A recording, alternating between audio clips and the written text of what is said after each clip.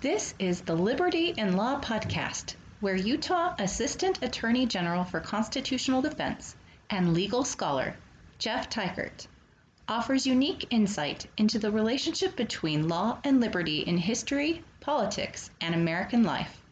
If you have a passion for liberty, you are in the right place. Opinions expressed on this podcast are his own and do not reflect the positions of the Attorney General or the state of Utah.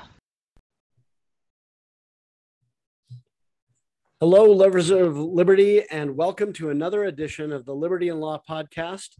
This is Jeff Teichert. I am your host, and I have a person that is becoming something of a frequent guest on the program, Adam Lamparello, a professor of law at Georgia College.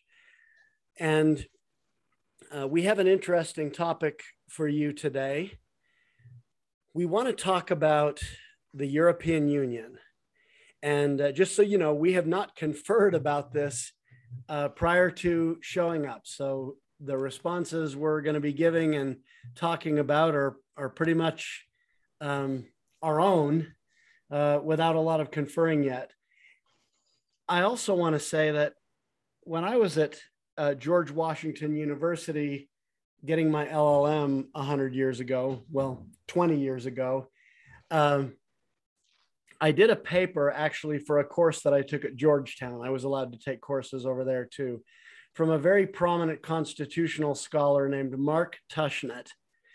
And I wrote a paper called The United States of Europe, Citadel of Peace, Tower of Babel, or House of Cards. And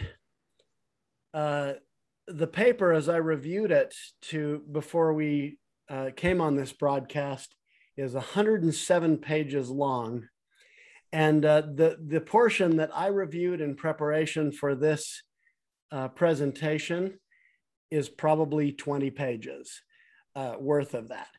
It's such a big subject that there's no way we could really cover it all in this short time we're going to spend together. We may, in the future, if people like this episode, come back and discuss it in more detail, or take particular parts of it and talk about it. I want to begin with a quote from Prime Minister Churchill, which he gave in a 1946 speech at Zurich University. And he said, "What is this sovereign remedy? It is to create the European family, or as much of it as we can, and provide it with a kind of structure under which it can dwell in peace, in safety, and in freedom. We must build a kind of United States of Europe. In this way only will hundreds of millions of toilers be able to regain the simple joys and hopes which makes life worth living." Now, I want to point out that my understanding of this is that Churchill had this opinion about continental Europe, but he didn't necessarily want Britain to be a part of the United States of Europe. In any case, Adam, I'm going to throw the question out to you just to begin with. As a general matter, do you think that European unification is a good idea or a bad idea? I think that it's a bad idea. And I think that the reasons why it's a bad idea are manifesting themselves now. I go back to Hamilton and Madison in Federalist 9 and 10, when they warned about the problem of factions, or what we would say the curse of nationalism. I think what we're seeing in the European Union now is precisely that. The European Union is not very transparent. It's not very democratic. The European Commission is not elected, and they have substantial influence in a manner that's very democratic or transparent. So what you're seeing is the rise of nationalism, of factions. And by that, I mean various countries in Europe not subscribing to or adhering to the agreements that they initially signed. And that does not surprise me at all, because unlike the United States, I don't think in Europe there is a common culture or common core set of values that ultimately undergirded, for example, the US Constitution. Not even a common language. Not even a common language. Yes, exactly. So I think what you're seeing is a misguided attempt by, Europe is filled with so many different cultures, from Bulgaria to Belgium, England, France, Croatia, that to all of a sudden try to integrate and unify without a common core set of values is going to be problematic. I think that's what we're seeing now. And I think that's why we're seeing the rise of the very factions and nationalism that Hamilton and Madison warned against, the lack of any transparency or democracy. And ultimately, I think that's going to lead to problems unless the European Union has a constitutional convention and really settles these issues in a way that can successfully integrate Europe. Well, I know that when I wrote my paper back in 2001, at that time, I was definitely looking at the EU. And by the way, I agree with you. I don't think European unification is realistic or a good idea. But, and then the reasons for that will be more apparent as we talk further. But when I wrote the paper back in 2001, one of the strongest critiques of the European Union that I made was that,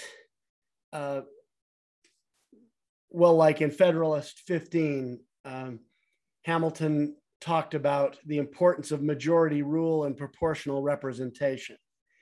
And while it is true that the European Union, the European Parliament had a certain proportional representation requirement in it, in the original treaty, as you know, the Parliament didn't have very much power. And Hamilton looked at that idea of majority rule and proportional representation to be super important. And he pointed to the ancient Republic of Lycia. Montesquieu also was a big proponent of Lycia. And he said, the large cities in that republic had 3 votes. The middle-sized cities had 2 votes, and the smaller cities had 1 vote, closer to the proportional representation formula. As you mentioned, the European Commission has much more power than the Parliament does, even, in my opinion, under the Lisbon Treaty, which tried to give the European Parliament more power. But my understanding of the Commission is that it more or less requires unanimity, that it's a council of heads of state, and that it can't really do anything without unanimity. And that allows the point that you made about factions a minute ago. Well, imagine Luxembourg decides that they're going to stymie everybody else and what everybody else wants to do. Over time, that's not going to work. And right. I think you've seen that. I think you've seen that play out. Since 2001. Another issue, I think, you also talked about with regard to culture. Another critique that I made, and I'll ask for your thoughts on it, but there is a thing called the European Court of Justice, but largely European Union law has to be enforced by the member states through the member courts. And of course, that was one of the things that the founders said was wrong with the Articles of Confederation, was that you had to enforce it through the states. And a lot of the states would just say, we don't like this or that federal statute. We're not going to follow it. We're not going to enforce it. And I think this is even more of an issue in Europe. Yeah. Now, Professor Tushnet, I will say, told me I should look at Canada as a better model than the Federalist Papers for what's happening in Europe, because provincial courts enforce federal law there. The problem with that idea, well, one problem with that idea, in my opinion, and I really like Mark Tushnet, although we don't agree on hardly anything, but I think he's a very smart guy, and I like. I agree. But anyway, he said that that Canada was the model. And the problem I see with that is in Canada, you have English common law throughout all the provinces. All of the courts have basically the same mode of interpreting the law, the same understood rules of construction. I mean, now you take the same paradigm and move it to Europe, and in France you've got a later version of the Napoleonic Code as contrasted with English common law in Great Britain, and different kind of folkish law in Germany, and go throughout Europe. They all have very different traditions of how you even determine what the law means. And right. So I think trying to enforce a federation statute through the courts of the member states when they have very different cultures, very different, not only cultures in society, but legal cultures and judicial cultures and paradigms. I just think that's a mess. I don't think it's ever going to work right.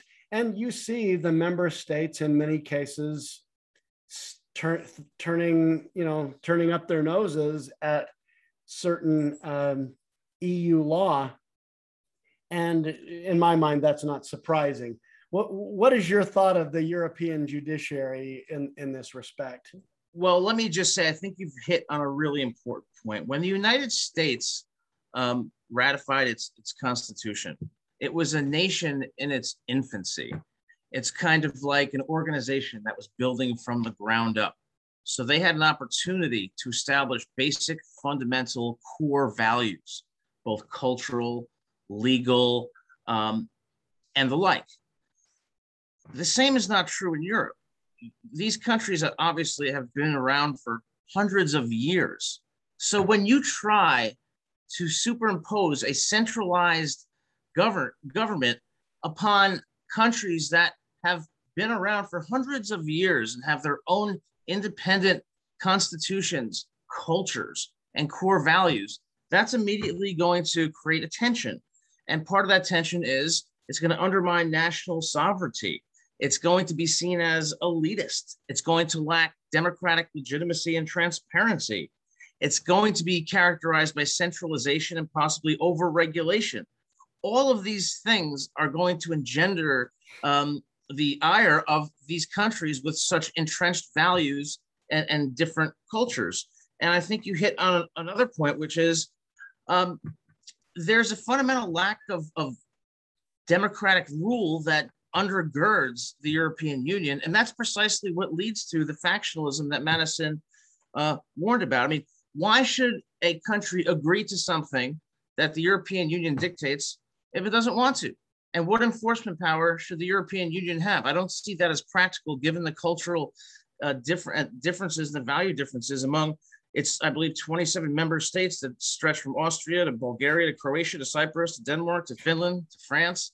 Now, as far as the courts go, I think that the courts in the European Union, particularly like, for example, the European Court of Human Rights, it obviously embraces a very, let's say, living constitutionalist or leftist agenda.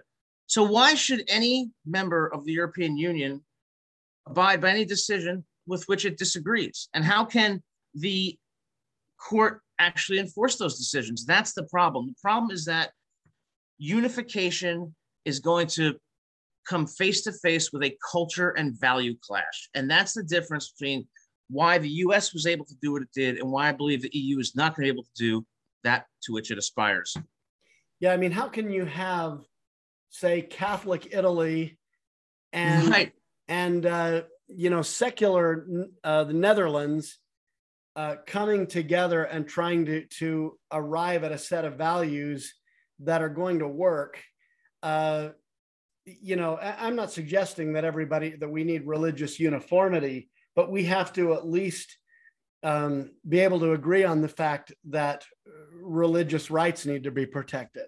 Well, I completely agree with you. And I think what the European Union has really evolved into is a massive bureaucracy, not a democracy, where the dictates from Brussels are viewed with skepticism and are also viewed with resistance, because why should the member states adhere to or comply with, say, decisions from the European Court of Human Rights that are so incongruous with the cultural history and the common values of its country?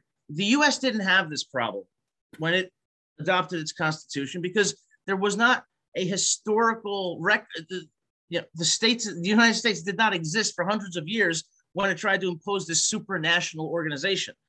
The European Union is trying to do that, and I think it's going to fail. And I think that's why we saw Brexit, and I understand why that happened. Well, speaking of Brexit and that whole situation, now I don't know if you're familiar with the name Daniel Hannan, but for our listeners, he's a member of the House of Lords now. He was a member of the European Parliament, and he ran for the European Parliament in England, specifically on the platform of, I want to put myself out of a job. I want to get us out of the European Union. He has made a couple of interesting points about a lot of these ideas about common culture, common legal system, and so forth. And he's basically said, look, when we talk about the legal and judicial systems, we have more in, and by we, he means that the British have more in common with India than we have our neighbor 30 miles across the English Channel in France. That our legal systems are more similar because they're both based on English common law. And right, exactly. And he points the same thing out, about, say, Australia, which is sort of a sister country to England, even though they're as far away on the planet as you can get geographically. And right. And so if I were to negotiate a contract on behalf of a client here in the US, with a company in Australia, for example, we would both have a pretty good sense of how that was going to be interpreted. There are rules of construction under English common law, which we're all familiar with. We understand how legal precedents work.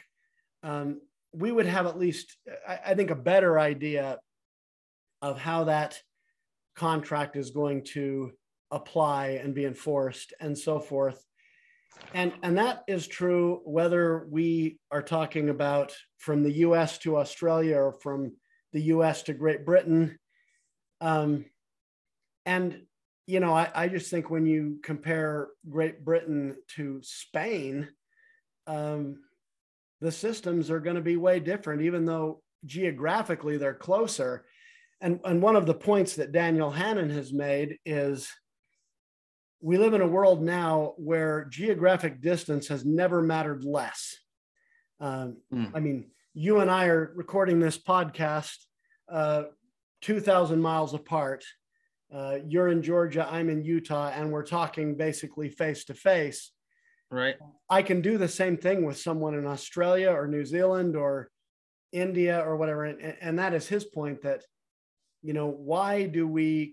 why does Great Britain confine itself to this outdated customs union because of geographic proximity, where geographic proximity has never been less important than it is now? Well, I would argue that geographic proximity does matter in some ways, particularly when it relates to, do you have a common set of values, cultural values, legal norms that enable you to reach decisions in a collaborative and constructive manner?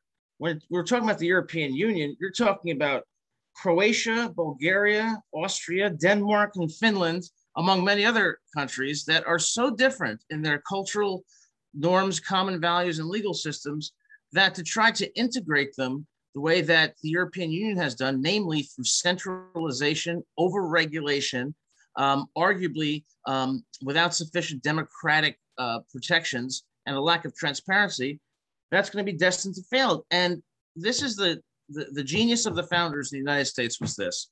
They knew that decentralization and federalism and separation of powers was critical to ensuring liberty and to ensuring harmony over a sustainable period. The European Union is doing precisely the opposite. They're centralizing, they're overregulating, they're lacking transparency, they're showing no understanding of different cultures and core values. And as such, this is why you have the rise of what Madison specifically warned against, which is factions. And I suspect it'll be more of the same going forward.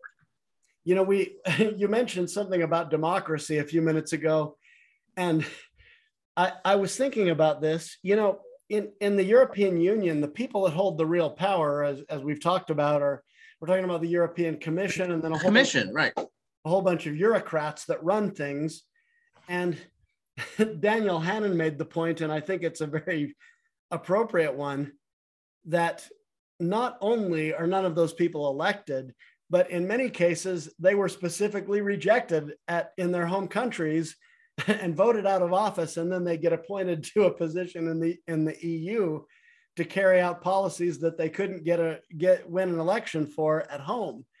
And I think it makes no sense whatsoever. And it's completely destructive to the very idea that the European Union seeks to accomplish, which is integration. Well, you can't do that without a fundamental agreement on core values. You can't do that without equality of input, without democratic governance, without decentralization, without respect for diversity.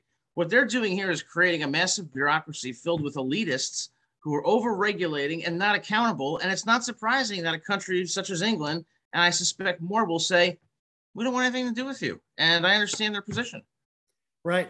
I'm thinking of Herman Van Rompuy, who I believe was president of the European Commission, had been explicitly rejected in an election for prime minister in Belgium. Right. That's like saying that Michael Dukakis, who won only the state of Minnesota in the 1988 election, would then be appointed as Secretary of State or to some high-level position to exert influence over a public that explicitly rejected him. And that's what breeds into what they call Euroscepticism. The lack of transparency, the lack of democracy, the rise of the bureaucracy, and the lack of respect for the differences in culture and values is going to lead to the EU's demise. Right. Another thing the founders talked about in the Federalist Papers or wrote about is this idea that a successful federal government has to be able to regulate the people directly, as opposed to just regulating the member states. And my impression is that the European Union also flunks that test. Now, I know the ECJ, European Court of Justice, said in a case called Costa versus Enal that their laws were binding on individuals, but I think where they have been having to enforce them through the national governments, its success is mixed at best. I know in England they had concerns about the idea that they thought it was a bigger affront to their sovereignty to have the EU trying to regulate their government than having them try to regulate their individual citizens. Well, I think that's the problem that you see in the Federalist Papers and why the United States has been successful in establishing a sustainable government is through decentralization. I'll just give an easy example. Imagine if you and I made a decision about the question of abortion, and we decided that women should have the right to access abortion in the first trimester, and we tried to impose that ruling on Iran or Pakistan. What they would say is, I don't care if I'm a member of whatever confederacy or union that I agreed to initially, I'm not following it. Right. And the reason they're not following it is because it's completely inconsistent with their culture. And that's why the European Union has failed to recognize that when you have these clashing cultures, the answer to that is not to centralize power. It's not to become a bureaucracy. It's not to put people in power that the people have specifically rejected. It's to decentralize and develop a common core set of values, which they haven't done. Right. Now, in all fairness, I do understand what Prime Minister Churchill said.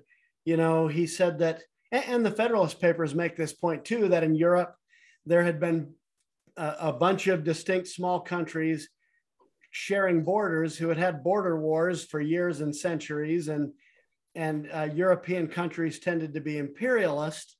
And of course, that culminated in two world wars, which were very destructive and which I think really altered the cultures of the various countries in Europe a lot. You see very few real monarchies left in Europe since World War II. Most of them are figureheads, like in the UK. Yeah. Having said that, so I don't buy the argument that they made in Europe that, or where, Prime Minister Angela Merkel was talking about how the Lisbon Treaty had to be adopted, or we might find ourselves invading Poland. I don't know that Europe is of that temper anymore. But having said that, of course, political architecture does matter. And we had a civil war here in the United States, notwithstanding a fairly strong federal constitution, and it got stronger after that. States' rights were diminished even more. And so the question is, if we want to avoid what we saw in the Balkans, ethnic cleansing and so forth, and the kind of thing that has really plagued Europe for centuries, what is the solution other than political unification? A new constitutional convention. The countries in Europe need to do what the founders did. They need to develop a unified and core set of values that gets every member nation to buy in. Because without the buy-in, all you're going to have is a piece of paper espousing all of these different rights and regulations and obligations and responsibilities that people could simply say, well, I'm not following that. You see that in Russia. If you read the Russian constitution, it says wonderful things about respecting differences of opinion and human rights. And then guess what happens? It doesn't happen, to say the least. The point here is that unless there's a common core cultural value and culture and values undergirding this unification, then all you're going to have is unification in theory, but not in fact. I think in a sense, when we enter into some kind of democratic arrangement, it works if the other people living in our society, we have enough in common with them to trust them to govern us. And right. That's the example of Iran that you bring up. You can't really say create an Iranian state here in the United States and try to unify with them, because the values are too different. Right. The cultures are too different. And you see that. I like the fact in the United States that Plessy versus Ferguson, separate but equal, was overturned. What is the two-state solution in the Israeli-Palestinian conflict? That's separate but equal. It is basically saying we can't get to real equality before the law. Therefore, we have to have two separate states, separate them, make them equal, but don't try to get them to live and be governed together because they're too different. Now, do you see Europe in the same sort of arrangement where they're kind of agreeing to be governed by people that they don't trust to govern them? Well, the first thing that you have to have is you have to believe that the people with whom you're entering into agreements with are acting in good faith. And what the European Union has shown to its member nations is that it has not acted in good faith. The European Commission lacks complete transparency, is undemocratic, quite elitist, and has, through a complex bureaucracy, over-regulated to the extent that it's engendered the very skepticism that most would predict. I think that the answer is to take a lesson from the founders and from the United States, which is, let's start small. Let's limit the EU's power and have a limited central government to begin with over things that we can all agree. And then let's have a democratic way of amending or revising our Constitution as we evolve. But you have to start from a place of good faith and a place on limited grounds that all people will agree, because it transcends culture and unites people on basic core values. I think the EU tried to do too much too soon. And I think it did so in a way that was disrespectful of the values and different cultures of its member nations. And I think what's happening now is that the very skepticism it thought it would avoid is manifesting itself, and it will continue to do so until there is a constitutional convention and the real work done that the founders did to create a decentralized governance that is based on core values. And I think it may need to be even more decentralized than what the founders came up with. That's true. Because of the diversity of cultures that exist within an area about the size of the continental US. Another thing I've thought that I've had is, I think the thing that unified Europe more than anything else in the last, 70 or 80 years since World War II was the Cold War. Nobody wanted to have the Soviet Union coming in and restructuring their governments the way they did throughout Eastern Europe, East Germany and Poland, and go down the list. Romania under the Ceausescus. No one wanted to become the next Soviet satellite. So NATO was created to create a shield against Soviet aggression. And I think in a way, that was, they united, but they united for very specific purposes and ends. We don't want, they weren't saying we want to cooperate in every respect, but we want to make sure that we're protected against Soviet expansionism. And I think, agreements like that, sometimes they outlive their usefulness, and some would argue that NATO did its job and should be mothballed. And I think that's a subject for another day, but Russia is still dangerous to some degree, maybe not expansionist in the way that they used to be. Right. Although what they did in the Crimea, you could wonder, but. Sure, absolutely. Well, again, I go back to the fact that I think to be successful, the European Union has to do three things. It has to be democratic, it has to be decentralized, and it has to be transparent. It has been none of those things. And that is why you are seeing the skepticism arise, particularly when you have so many different nations with so many different cultures.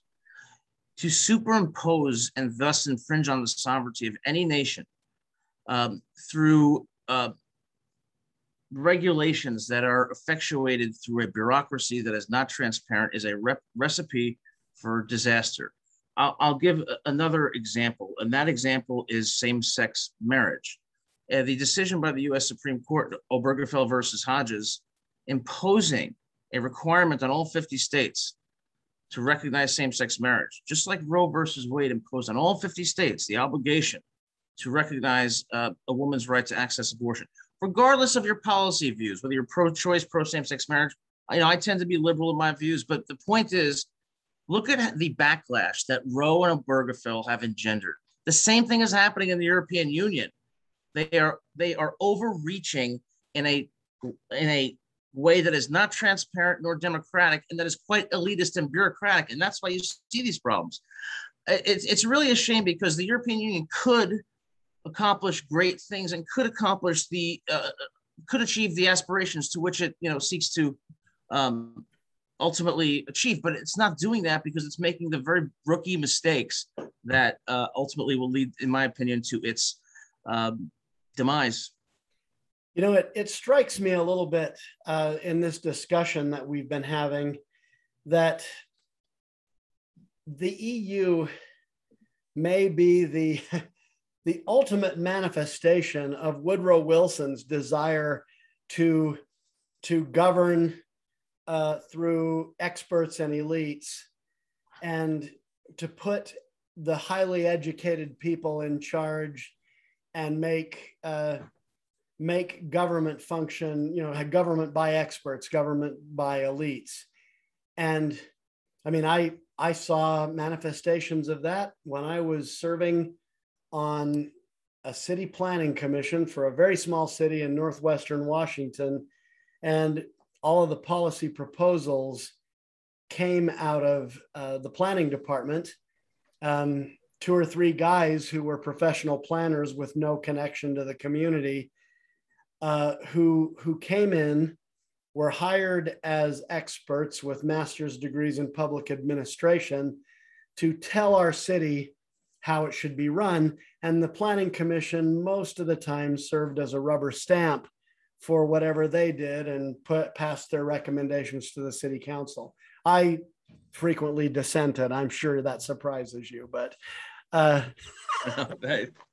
well, the EU is government by bureaucrats and government by experts, is it not? Yes, it absolutely is. And that's precisely what's wrong with it. The government that governs best is the one that governs the least. And I'll quote JFK, ask not what your government can do for you or your country, ask what you can do for your country. People want to be free. They want the government out of their lives. They don't want the government interfering with the decisions that they make on behalf of their children, on behalf of themselves, in their financial affairs. We want to have a limited government that, yes, provides security and that provides infrastructure, among other things, but we don't want a government that's over-regulating us. We don't want a bureaucracy that's not transparent. And we don't want elitists who think they know better and think the citizens are so stupid regulating us. The most recent example of that is Dr. Anthony Fauci, who flip-flops more than anybody that I've ever seen and who has done such a terrible job on this pandemic. And I can go down the line. Elitists are not the answer, because you can have a high IQ, but that doesn't mean you have common sense. You can have a high IQ. It doesn't mean you have good judgment. What elitists do is they think that the average person is lower than them, and they rule in a way that is so fundamentally anti-democratic and so regulatory that it alienates people. And you're seeing that in the EU by analogy. It's going to alienate the member nations. And that's why I supported Brexit. And I support a more decentralized EU that shares and establishes common values around which all nations can unite. One of the things I think is fascinating about this discussion is, we take somebody like Stephen Hawking, who brilliant physicist. I'm not going to say he's not brilliant, but when he talks about religious theology, he's a moron. He doesn't know what he's talking about. I mean, and you go down the list of a whole bunch of the things he talks about, politics, he's an absolute imbecile. And he has the most simplistic sort of first grade understanding, and he believes because he's brilliant that he's brilliant about everything, and he's not. No, and that's the thing about elitists. Elitists often go to very fancy schools and grow up with a silver spoon in their mouth, but do they really know what's going on the ground in New York and New Hampshire? Do they really know how average people are struggling in Washington and Wisconsin or Connecticut and California? No, they don't, because they don't care. And that is the problem that centralization poses. It empowers these people to make decisions that do not have the best interests of the people at heart, and ultimately affect people in a very negative way. And the EU is doing that on a grand scale because it's not respecting the culture and core values of its member states. I mean, when it comes to religion, how could you possibly not acknowledge the differences in the religious values of all of these member states? Yet the European Court of Human Rights is going to make decisions affecting religious liberty. It makes no sense. It can't sustain itself. It should be rejected. I don't remember the name of the bureaucrat who said when they were getting together for the Lisbon Treaty in 2009 that this was their Philadelphia moment, and compared himself to Thomas Jefferson. Oh, really? Which I think is interesting because Jefferson wasn't there in Philadelphia at the time. And right. And, I think if this was their Philadelphia moment, if they thought, hey, we're going to create a United States of Europe like they created, in the United States, you would think that one of these brilliant experts would have thought to pick up the Federalist Papers and, learn from where we started in the United States at how you put together a successful federation, because they are making almost every mistake that is suggested in the Federalist Papers. That's exactly right. And the reason that they don't consult the Federalist Papers or learn from history is because they don't care, because they're narcissistic. They care about themselves and about helping their fellow elites, and they don't care at all about the average person. And that's precisely what's wrong with government. Government should be for the people. It shouldn't be for the elites. And if you think that bureaucrats or elites should be governing a country, I would challenge you to go to your local Department of Motor Vehicles, your local emergency room, or your local public school, and you will see the results of technocracy and bureaucracy.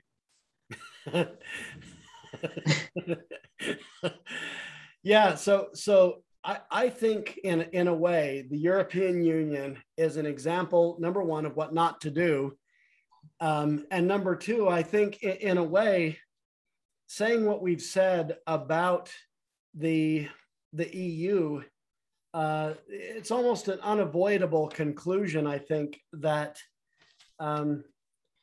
Woodrow Wilson's, grand experiment was really ill-conceived. And I would like, frankly, to look at to take another look at democracy in the United States. And I'd like to reclaim our country back and our states back from the professional bureaucrats who are running things. I agree, and I voted for. I completely agree with you. And I think the way to do that first is to recognize the value of the average working class person and value their voice in democracy. And how do you do that? We have to get rid of money in politics.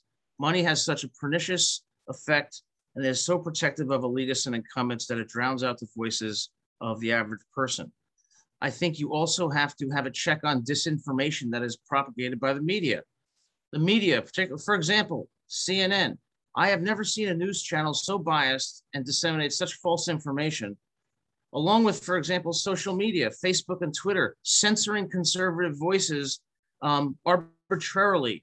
This is anathema to democracy. Democracy should be about the common core value of respecting everyone's voice and respecting diversity of opinion and creating a marketplace of ideas in which people can make informed decisions. And I think the American people have a lot more common sense. And I think the people in Europe have a lot more common sense than the elitists here in America and the elitists in the European Union. Once again, take one look at Dr. Fauci. If that's who you want governing you, well, then I suspect that you don't know what democracy is and that you don't have any common sense either. Yeah, well, I mean, Dr. Fauci is a good example of what I've been talking about as well, that he may be an expert in a particular field, but a statesman realizes that when he is feeding the widow, he may be starving the orphan. And well, that's true. And the only thing I'd add is look at the United States Supreme Court. Why were 9 unelected life tenure judges passing judgment on whether there's a right to abortion or same-sex marriage or assisted suicide in Washington versus Glucksberg? What qualifies them to make that decision? The same thing is affecting the EU. You have people making decisions that are purportedly binding countries that have different values, that disagree with them, and that aren't enforceable. And they shouldn't be enforceable because you don't rule from the top down, you rule from the bottom up. Well, and speaking of getting the politics out of money, I think the best way to do that is to get the money out of politics is to get the politics out of money. As long as people can become rich by lobbying and currying favor with the right politicians, they will always be buying and selling politicians, and they'll find a way around whatever reforms you try to make. And in fact, the politicians themselves will pass those campaign finance laws with loopholes a mile wide because they are benefiting from that money. And so I think getting the politics out of money will help you get the money out of politics. The other thing I would say about that is, at least in the United States, where politicians are given a lot of money, they have to go to the voters and ask for votes after accepting the money. And hopefully that in some way restrains their conduct so that they think, yeah, I'd love to do that for you, Mr. Special Interest, but I have to go to my voters in a year and they'll never forgive me if I make that vote. I mean, it doesn't always work perfectly, but there is at least an influence there. In Europe, right. It seems like it's gone the completely other direction where, I could take a bribe from my seat of power in the European Union, and I don't even have to go to the voters and explain myself. Well, I think you raise a great point, and that's something that the EU and the United States currently really has in common, and that is they don't care about the average person. They don't care about the average working class individual who struggles every day. They care about elitists. They are ruled by money and their donors, but they're not governing for the average person. The voice of the average person in the EU and the United States has been completely drowned out. And that is a poison to democracy. The whole point of a democracy is for the people to have a voice, and they no longer do. And for that reason, we have an existential threat, not only to the EU, but to the United States. Because when the people's voices are ignored, that's when you start to invite the very factionalism, the very segregation, and the very division that is manifesting in the country today. I think it's fascinating when we think about Europe. I mean, for the first 100 years or so of our history, we were proud of the fact that we were not Europe. And Alexander Hamilton called Europe the mistress of the world. And they talked about, we want to keep out of all of those wars and conflicts they're having over there. We want, we don't want that imperialism over here on the American continent. There was the Monroe Doctrine, keep your European filthiness out of our neighborhood. But things really changed, I believe, in the early 1900s when twice we crossed oceans to get involved in European wars of imperialism, and maybe with good reason. I'm not trying to make an isolationist point here, but I will. I do believe that we ought to be very judicious about how much we're willing to meddle in the affairs of European countries. And frankly, I'd like to see the UK invited to be part of NAFTA, if not the 51st state. I would too. I would too. And there's a couple of states that I would be willing to say bye to, but I'm not going to name them right now. But I think when you talk about that, I agree. I think that the military industrial complex was a real thing. I think Vietnam was a terrible mistake. I think our intervention in Iraq under George W. Bush was a mistake. I think it cost us billions and billions of dollars involving ourselves in these wars that make no sense. I also think that the problem facing the United States right now is from within. And I think if anything is going to destroy this country, it is going to be divisions from within along racial lines and ethnic lines and socioeconomic lines.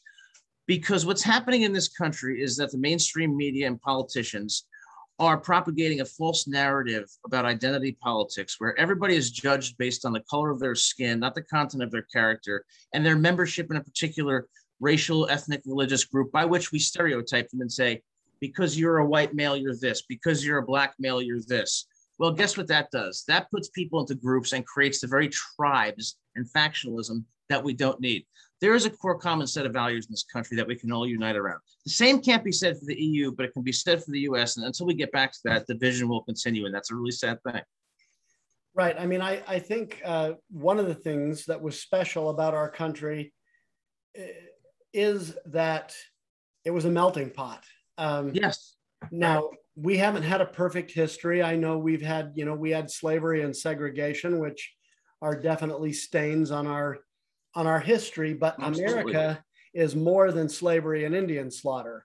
It is a core set of principles about the dignity of human beings and how every human being deserves to be treated. And, we fought that out partly in a civil war that cost us a lot in blood and treasure. Yeah. And And if you look, go ahead. I'm sorry. well, I was just going to say, I think one of the things about America that is special is that idea that we don't need religious uniformity to be politically united. We don't need to all be the same skin color. We don't, as long as we have the basic fundamental values that we're signing up to, we can be Americans. And I think the fragmentation you're talking about is this idea that America isn't a melting pot, it's a salad bowl. And I don't agree with that idea. Well, I don't agree with that idea either. I think it's terrible and terribly destructive. But I think that that's what we're starting to become with the way that identity politics has pervaded American society. And I agree with you that one of the greatest things about the United States is the core value that everybody of all backgrounds, of all races, of all ethnicities, of all religions should be accorded equal dignity under the law. And that is, for example, exemplified in the Free Exercise Clause and the Establishment Clauses of the First Amendment. So the core value is to respect that diversity. What the EU is doing is exactly the opposite.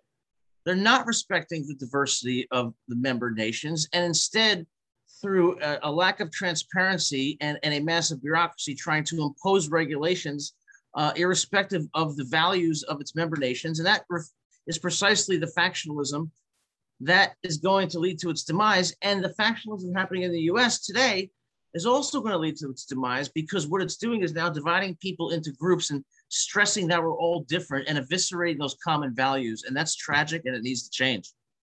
Yeah, and mind you, I have no problem. I grew up partly on the California-Mexico border, and I have no problem with immigrants from our southern neighbor who came here legally. And if you want to bring your salsa dancing and your carne asada and other elements of that culture, I'm good with that. I enjoy Mexican food as much as the next guy. Me too. And I have no problem with all of that. Sign up to our core values, though. But that's the difference. Diversity among races, ethnicities, whatever, should be respected. But in a country that's going to be sustainable, across races, there has to be an agreement on a common set of values. And that's what's starting to fracture in America based on the propagation of this identity politics that judges people based on their membership in a group, such as a race, rather than based on them as individuals. And that needs to change. I'm with you certainly on that point. Well, there's a lot more we could go into on the European Union, and I think maybe we should have more podcasts on this. We've covered, though, some of the principal theoretical issues about trying to unite a bunch of very diverse countries and cultures under a particular super state, and the problems that they've had and the trouble that it's caused. And I believe we've got, what has happened there, what is happening was predictable, in my opinion. And we ought to learn from it and not go headlong into the same failed policies that we're seeing over there. European healthcare, European climate targets, go down the list of things that they're trying to do over there. And I don't want to see Georgia become Greece, So I'll give you the last word, Adam. What do you want to say about the European Union in conclusion? And what is your vision for a peaceful and free Europe? You have to value and fundamentally respect the average person. And you have to realize that your role is to help people and to help the people on the ground who are the middle class or the working class and struggling. To do that, you have to do away with the bureaucracy and replace it with a true democracy. You cannot be elitist. You have to decentralize. And you have to understand that without a set of common values, there can be no, and respect for different cultures, there can be no effective governance. Ultimately, I think the best and most sustainable EU and any other country, whether it be the US, Canada, and anywhere else, is, are we governing for the average person and allowing their voices to be heard? That's what really matters. And that's why this podcast is called Liberty and Law. Thank you all for tuning in. If you love liberty, you're in the right place, and we'll catch you all next time.